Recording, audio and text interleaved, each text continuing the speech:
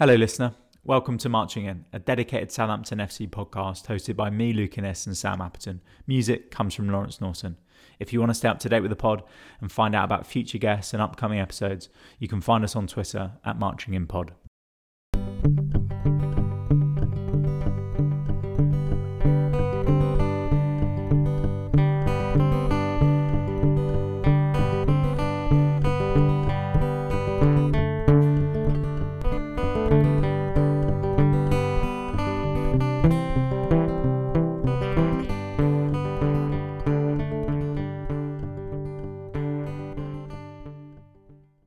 Okay, I am delighted to be joined to give a very expert insight into Nathan Jones, lifelong Luton Town fan and former host of the Luton Town show, Steve Moore. Steve, thanks so much for coming on. Yeah, thank you. Lovely. Thanks for having me. I guess, kind of cool when we get to chat to fans of other clubs who can give us an insight, I guess, that we just wouldn't have from a Saints perspective. I want to start with the fan reaction to what's happened over the last week. So, yeah, obviously the news broke relatively suddenly following the sacking of Ralph Hasenhüttl earlier this week. What was the Luton fan reaction to the links with Jones? I think it's very, very mixed this time. It was very negative when he left to Stoke, and quite a big part of that was how it happened and the board's own reaction to how it happened. I don't know if you've seen the initial press statement released by Luton Town when the approach was made. But there was a lot in there about how Southampton done it the right way. And Yes. a big part of that is they were very open, our board, about being very antagonistic about what had happened with the way Stoke had poached him the first time. Okay. As a result of that, there's a huge mix between people that are really angry that he's gone again, people that are completely understanding that, as I've mentioned to people around me, listen, excluding Graham Potter and Frank Lampard, because obviously Frank Lampard is a massive name, and Graham Potter was in the Europa League with Östersund, the last British manager to go out of the Football League into the Premier League for the first time without having either worked in Europe or got promoted into the Premier League like Chris Wilder. Was Paul Ince, who, like Frank Lampard, is also a massive name, and that was all the way back in 2008. So it just doesn't happen. So there's, from my personal point of view, I can't see why he would ever turn that job down. It's completely unrealistic. You can look at us as a side that are in the playoffs last year and in the top half and hopefully going to push for a playoff place again this year. But we're still, even if we're pushing it, I would say we're still a bottom half budget. I would still not be shocked if we were bottom six budget within the Championship.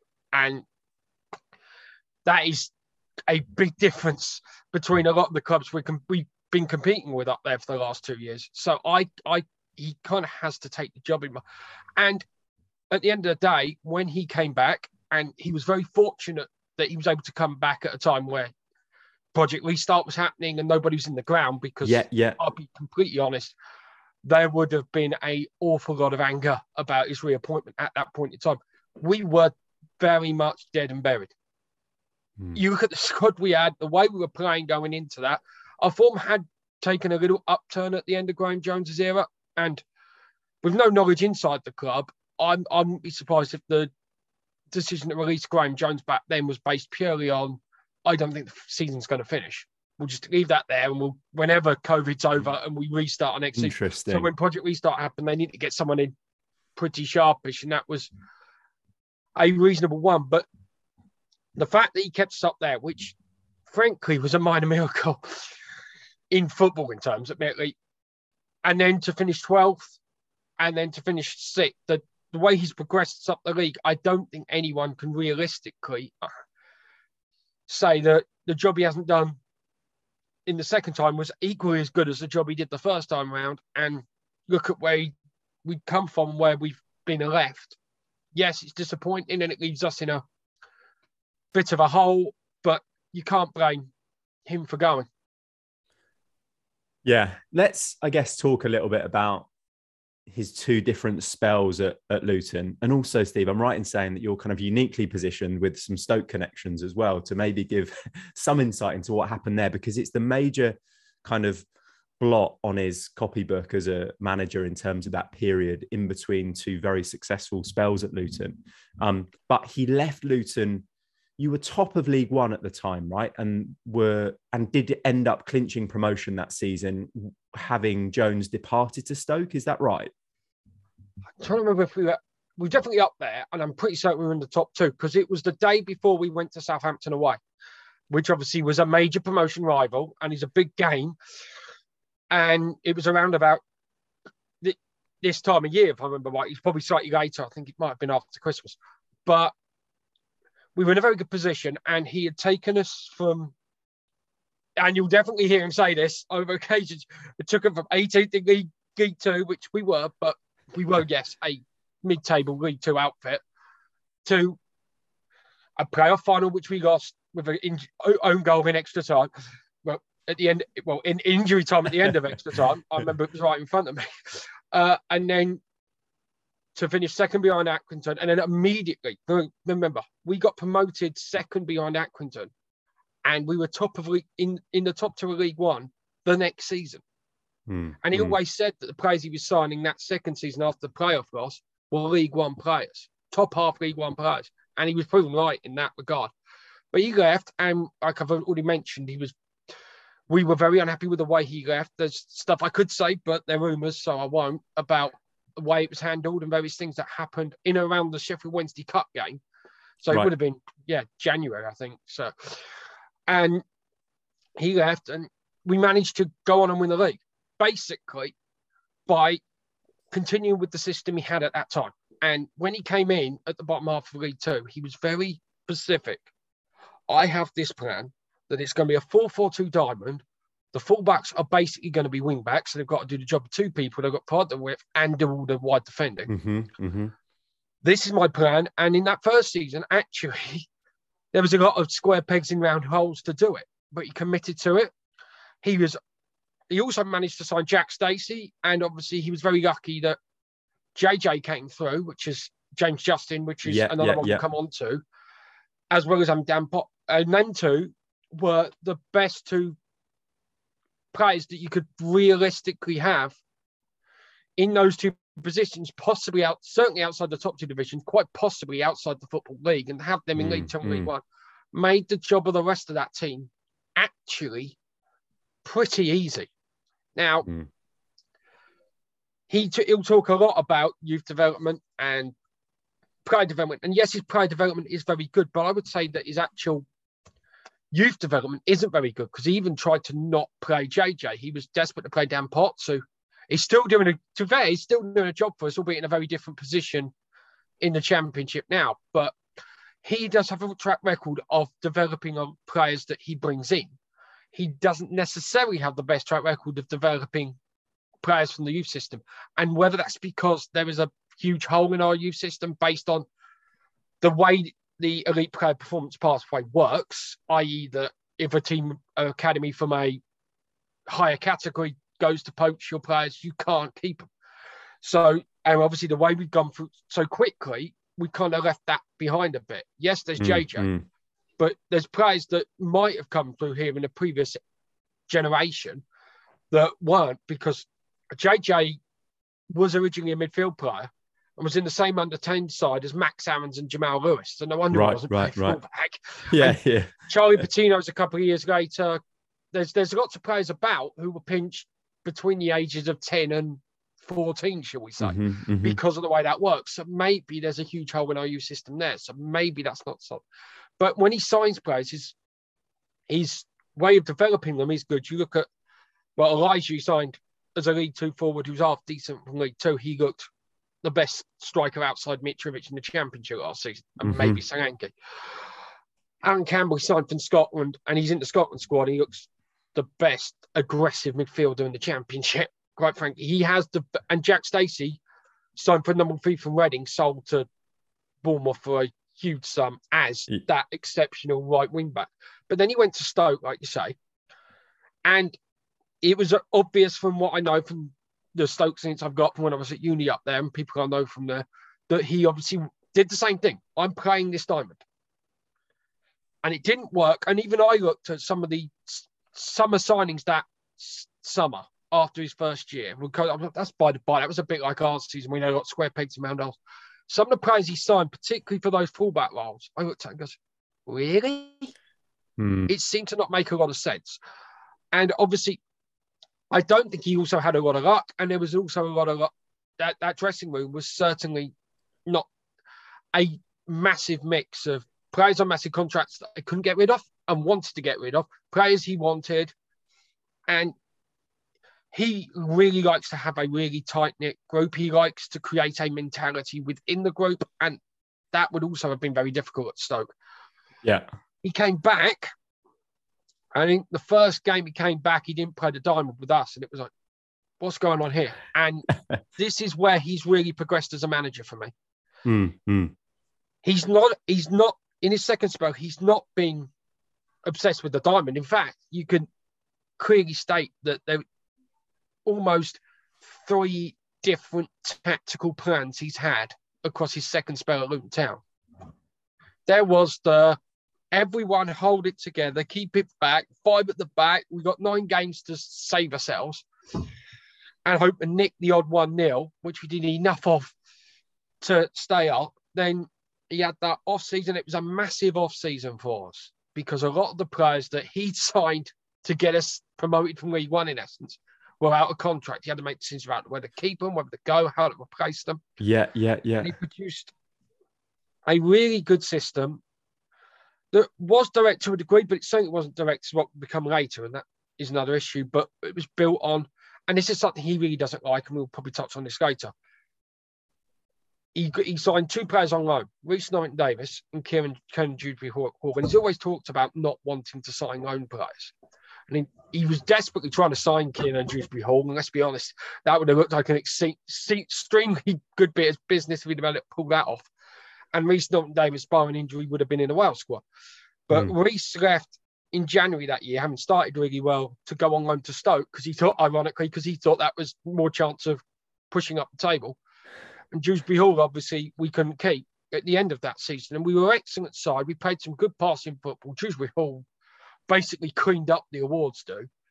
And obviously became part of Leicester squad last year. So that was a decent team playing decent football, finished 12th. But during the last half of that year, I think he looked at, well, how are we going to progress this from here, particularly as we're going to lose these 2 loan players again. One's already gone and the other one's we ain't going to keep, because by that point it's quite obvious that a Premier League club would want him, or a club way outside our budget in the Championship would want him if Leicester didn't want to keep Dewsbury-Hall. And I think, and I have no insight, but it's quite obvious for the way we played last season, that back end of that season, he looked at Barnsley under Val Ismail, who ended up in the playoffs that season. Well, they're on a budget not too much bigger than ours. I'm going to completely change things and do that. Really high press, really direct, much better when you have less than 40% of the ball than over 60% of the ball, put it that way. And signed a lot of players, because Elijah had already come through. He'd signed him in the January, and he signed a lot of players built for that style. And admittedly, he played a different formation at what Val Ismail did with Barnsley, but tactically, it was very similar. It was insanely high press, get the ball, get it forward, and then play football in and around their third, and win the ball in their third. And it was obviously, it got us the pass. It was absolutely terrific, and we managed to do it with the only loan players we used being the insane amount of emergency loan goalkeepers, because all our goalkeepers kept going down. Right. He was openly talked as a result of that, and it's one of his big weaknesses, I think, with trying to progress us on from where we are, that he doesn't like using loan players at all. We've only got one this season. It's the goalkeeper, which obviously, based on what had happened last season, is completely understandable. And that's the way he works. So I'm not sure how he's going to take to all those Southampton players you've got from Manchester City, who I presume you have buybacks for most of them, which in essence is kind of like a loan. But that is, so anyone that gets really worried about him being very, very direct, yes, he has been the last 2 years, but he wasn't before that. He's become very much a chameleon in the way he manages the team tactically, maybe not in games.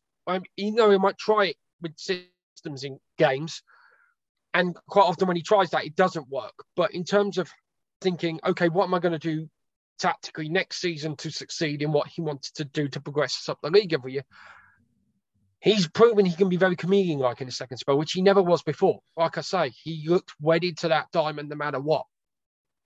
And he isn't anymore.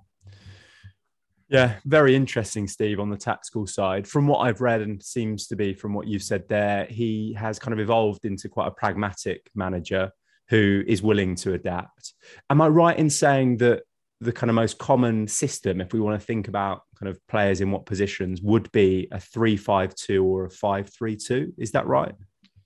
It's probably more of a 5, realistically. It's certainly 3 at the back in these last 2 years. And originally he wanted to go 3-4-3 at the start of last season, which is even more similar to what Barry Schmale was doing at Barnes. It developed into a 3-5-2. And I think the key difference between it last year and this year is we had Cal Naismith in the back 3, who's really just a technically good footballer that never had a position before.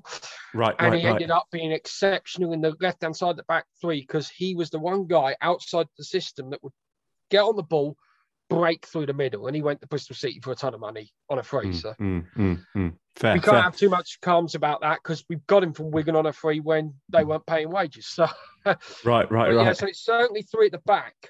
One of the things, you look at the wing backs, it's very much Bell's the athletic one on the left.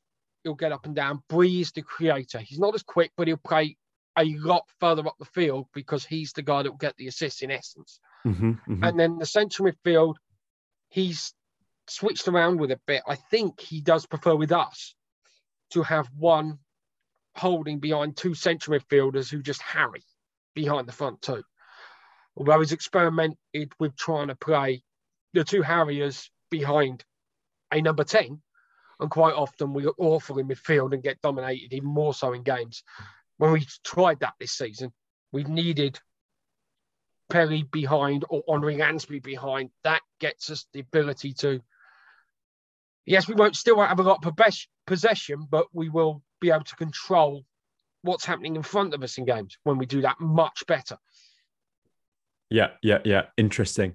You touched on, I guess, the signings that we've made from City specifically. We now have Romeo Lavia back to full fitness, who has proven himself to be one of the most exciting young central midfielders, specifically in that deeper role, in the league right now. So, potentially that is where he goes. But we've got this very interesting period now where Jones will have effectively 6 weeks kind of pre-season with the squad after the game at Liverpool on Saturday. So who knows kind of what he thinks of the squad off the back of that 6 weeks and how he assesses will be best to kind of move us forward. And to be fair, you probably don't lose a lot of players. Bella Shopper aside, do you lose too many others to the World Cup? No, Mohamed Salisu likely to go with Ghana, and that is pretty much it, actually. So basically 2 defenders and that's it. Exactly. Ward-Prowse missing out on the squad yesterday.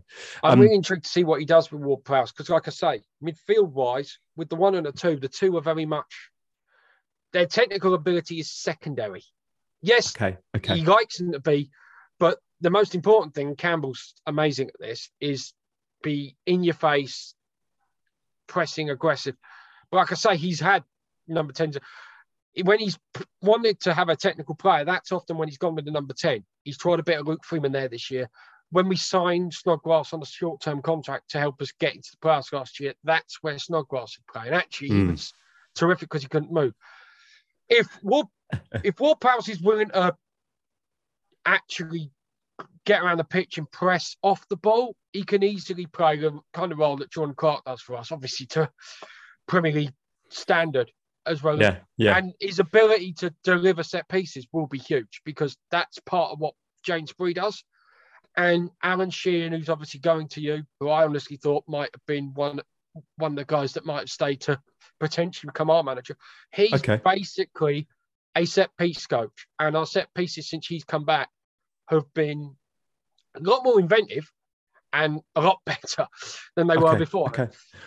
That is interesting, actually. I was going to touch on set piece, but you kind of done it there, Steve. Yeah, I think Ward-Prowse actually hasn't had a good start to the season. I'm really not surprised that he wasn't selected yesterday in Southgate's squad.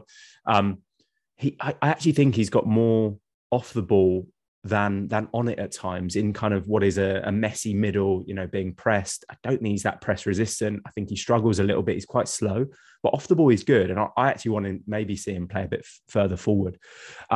Anyway, I think we've had a good chat there on, I guess, the tactical side of how Jones has evolved. Just quite a lot has been made in the press this week, at least in kind of Saints-specific press, around his personality. He's a very intense man, very hardworking. A lot's been made of the presentations he's delivered to certain players. I think you mentioned Dewsbury Hall. That was one where he clearly kind of earmarked him, said, look, I want you to be part of this Luton team, etc. That intensity's come through a lot in terms of some of the initial comments he's made as Saints manager as well. What have you got to kind of say around that, Steve, on what he's like as a man? He is very intense. And you look at him as a player. I mean, I'm pretty certain he was at Yeovil when you were in the same division at Yeovil, going a long way back, and you may have seen it then. He is, let's just say, his emotions never stay internalised. Everything is external. And I think that's part of the why some Luton fans took so badly to him leaving, particularly the first time, because he's so passionate. He literally dumps his chest. And it is a weakness within games that I think sometimes he gets so kind of intensely, emotionally attached to what's going on in front of him, that in terms of trying to take a wider view of this is happening here, I can change X, I can get Y. Suddenly the game he gets too involved in the game, and the game carries him along, which is a positive because of the way he creates that mentality within a squad.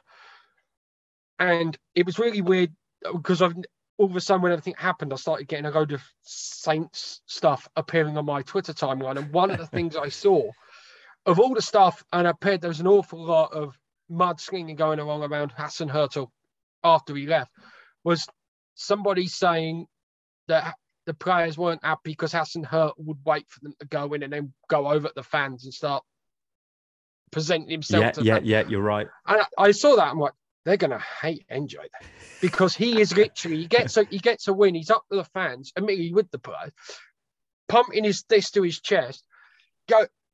Sometimes he's in the crowd. He gets holding to jump in the crowd with the away support, particularly when we're away from home, and starts giving it the big one when we got a big result. That's not him performing. I think some Luton fans, particularly when he got the first time, thought he was performing, and he was doing that. They got him thought he was doing that because he'd become Luton. No, that's just his personality. He's like that. He was like that throughout his career, and I know we didn't see much of it because it was only really the tail end where he was back in England with Brighton and Yeovil because he spent most of his time out in Spain. But that's him. He can't switch that off. And it's within the confines of the 90 minutes, in essence. Outside of that, you can tell he's really thoughtful. He thinks things through majestically. And we've had so many players when they're signed, and they all say, I'm signed because of the manager or whatever. But the similarities about things that you don't normally see when they're constantly talking about these PowerPoint presentations, and you end up hearing these PowerPoint, he's trying to get a player. And obviously, if you're trying to get a player that the big six want, you're not going to get them. But if you're competing with West Ham, Villa, those kind of clubs that are in your size of goldfish pool, so we say, you will get a lot of the players over those that you're in the same financial ballpark as because of these presentations. Because when he goes out and signs a player, and he's had a lot of help with the recruitment team, he's not solely in charge of transfers, and I'm sure he won't be Southampton. But when he spotlights a player, gets them in, he can show them in a meeting this is why I want you. This is this is where I want you to go in this team, and this is where you will go if you do what I tell you to do in this team. You look at JJ, James Justin, two of the big ones. Kieran Dewsbury-Hall, we may not have signed him, but he said, with me doing this role, you'll be a Premier League player. Well, frankly, I think he might have more questions about why he's not in the England squad than James Ward-Prowse squad. Yeah. The way he's not a bad shout, Steve. Yeah. Just quickly on the kind of comparisons with Ralph, and you raised something really interesting about Nathan Jones' demeanour on the touchline. There's a similarity with Ralph sometimes, where I think players have got a bit frustrated at almost how animated he is, rather than being calm and, as you've said, assessing the game potentially.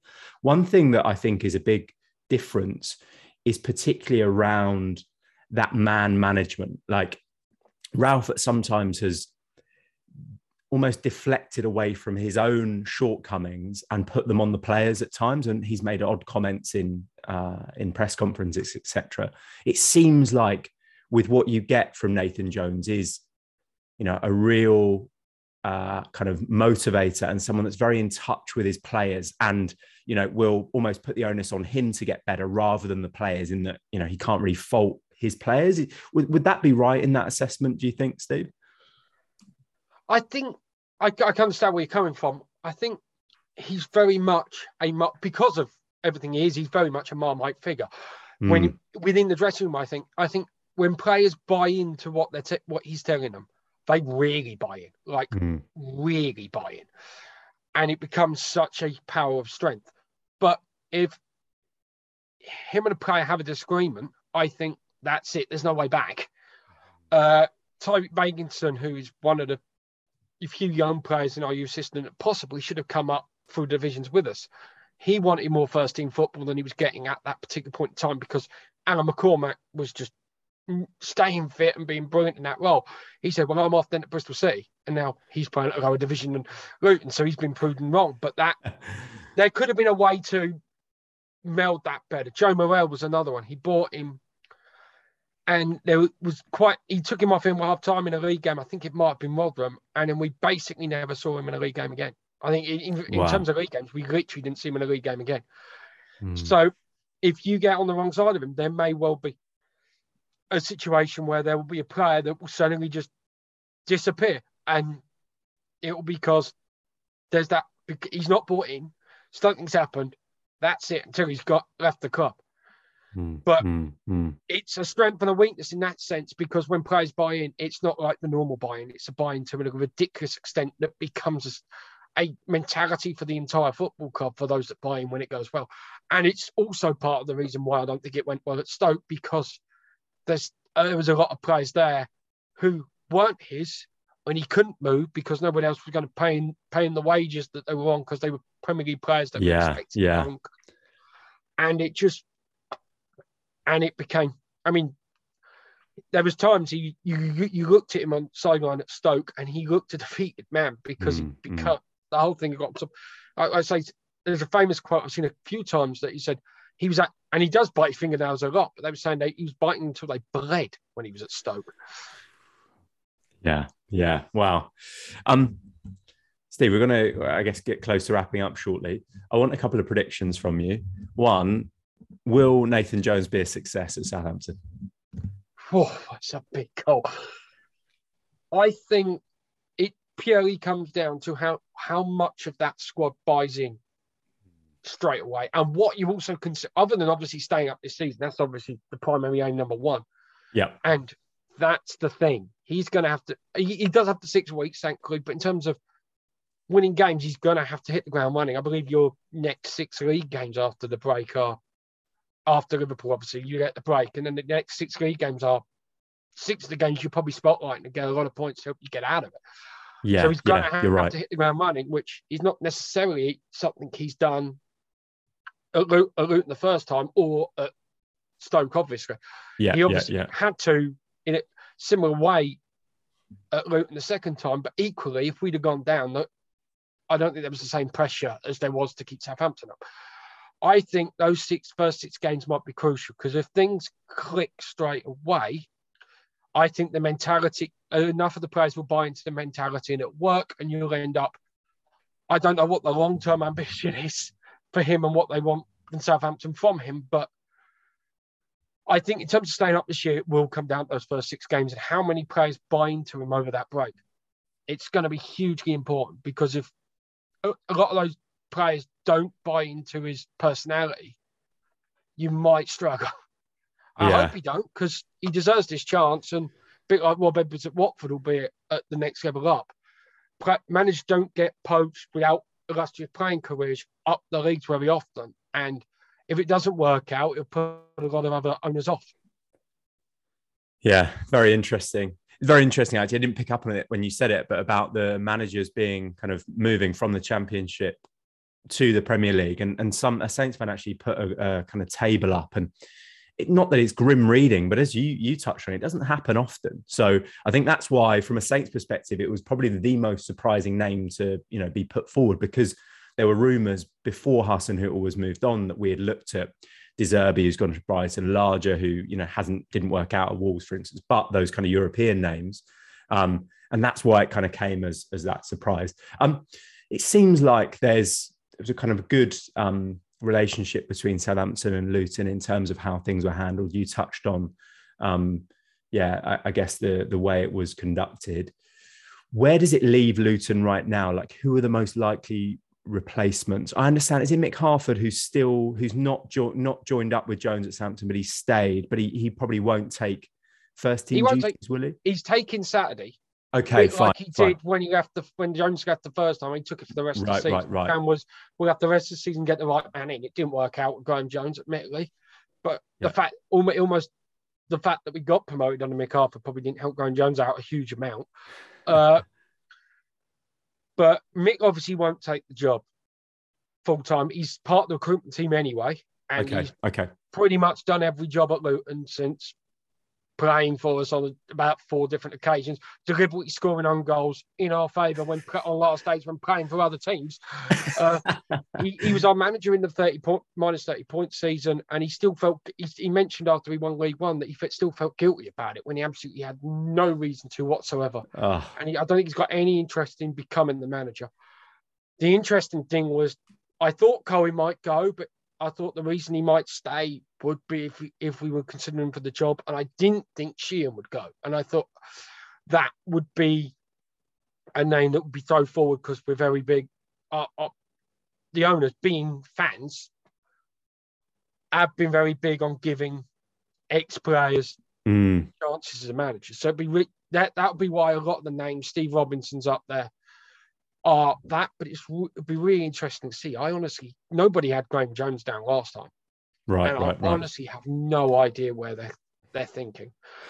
The dream world, given the fact, as I already mentioned, that the last season and a half have been, okay, we're going to take a lot of Balish Mail's ideas, philosophies. I was going to say, yeah. It may well be, he's just got Besiktas, and it may be out of our price range. Almost certainly it's out of our price range. But if he was wanting to come back England and accept a wage similar to what he was on at Barnsley, I think that would be the perfect call. But I'm pretty certain that might affect his payoff with Besiktas. So I'm pretty certain. Yeah, there's a lot of money in Turkish football, Steve. That might be a jump too far, perhaps. Steve, it's been great having you on. I guess listeners might not be able to tell from the accent, but you are of Welsh heritage. With the kind of final minute we've got left, predictions for the World Cup. Are you going to get out of the group? If we had a fit Joe Allen, I think so. Because even though he wasn't the player he was 6 years ago, when he was one of the best players in his position for the role he played in the team in the world, we don't have a Joe Ledley alongside him. So he's the only guy that will play there. And there's rumours he might not be able to play any of the group games, which is a major problem, because even though you got bigger names, we have nobody else that will play there. Like literally, without him, the players in that position are Morel, who can't get in Portsmouth's team, Matt Smith, who can't get in another team in League One, who I refuse to name because I don't believe in their existence, and because of the move from Wimbledon, Yeah, And Dylan Levitt, who's a much more creative player anyway, and I don't really like seeing him there, or moving Ethan Ampadu, who's a really good player, but I much prefer him at centre half than central midfield. Plus, the group's really hard. I think the USA are the weakest team in the group, but they don't have the weakest players in the group. I think Iran with Kyrgios will really struggle. The other two teams will really struggle to score pos in Iran team. If I had to guess, I would say England and Iran get out the group. I would take getting out the group now. Problem is, we run into the Dutch, and our record against the Dutch is abysmal. Yeah, fine. Well, it's going to be very interesting 6 weeks or so. I guess best of luck to Wales. Hopefully it will be maybe second place. I've got many connections myself to Wales, Steve, so I'm hoping that they do. But yeah, the group is tough.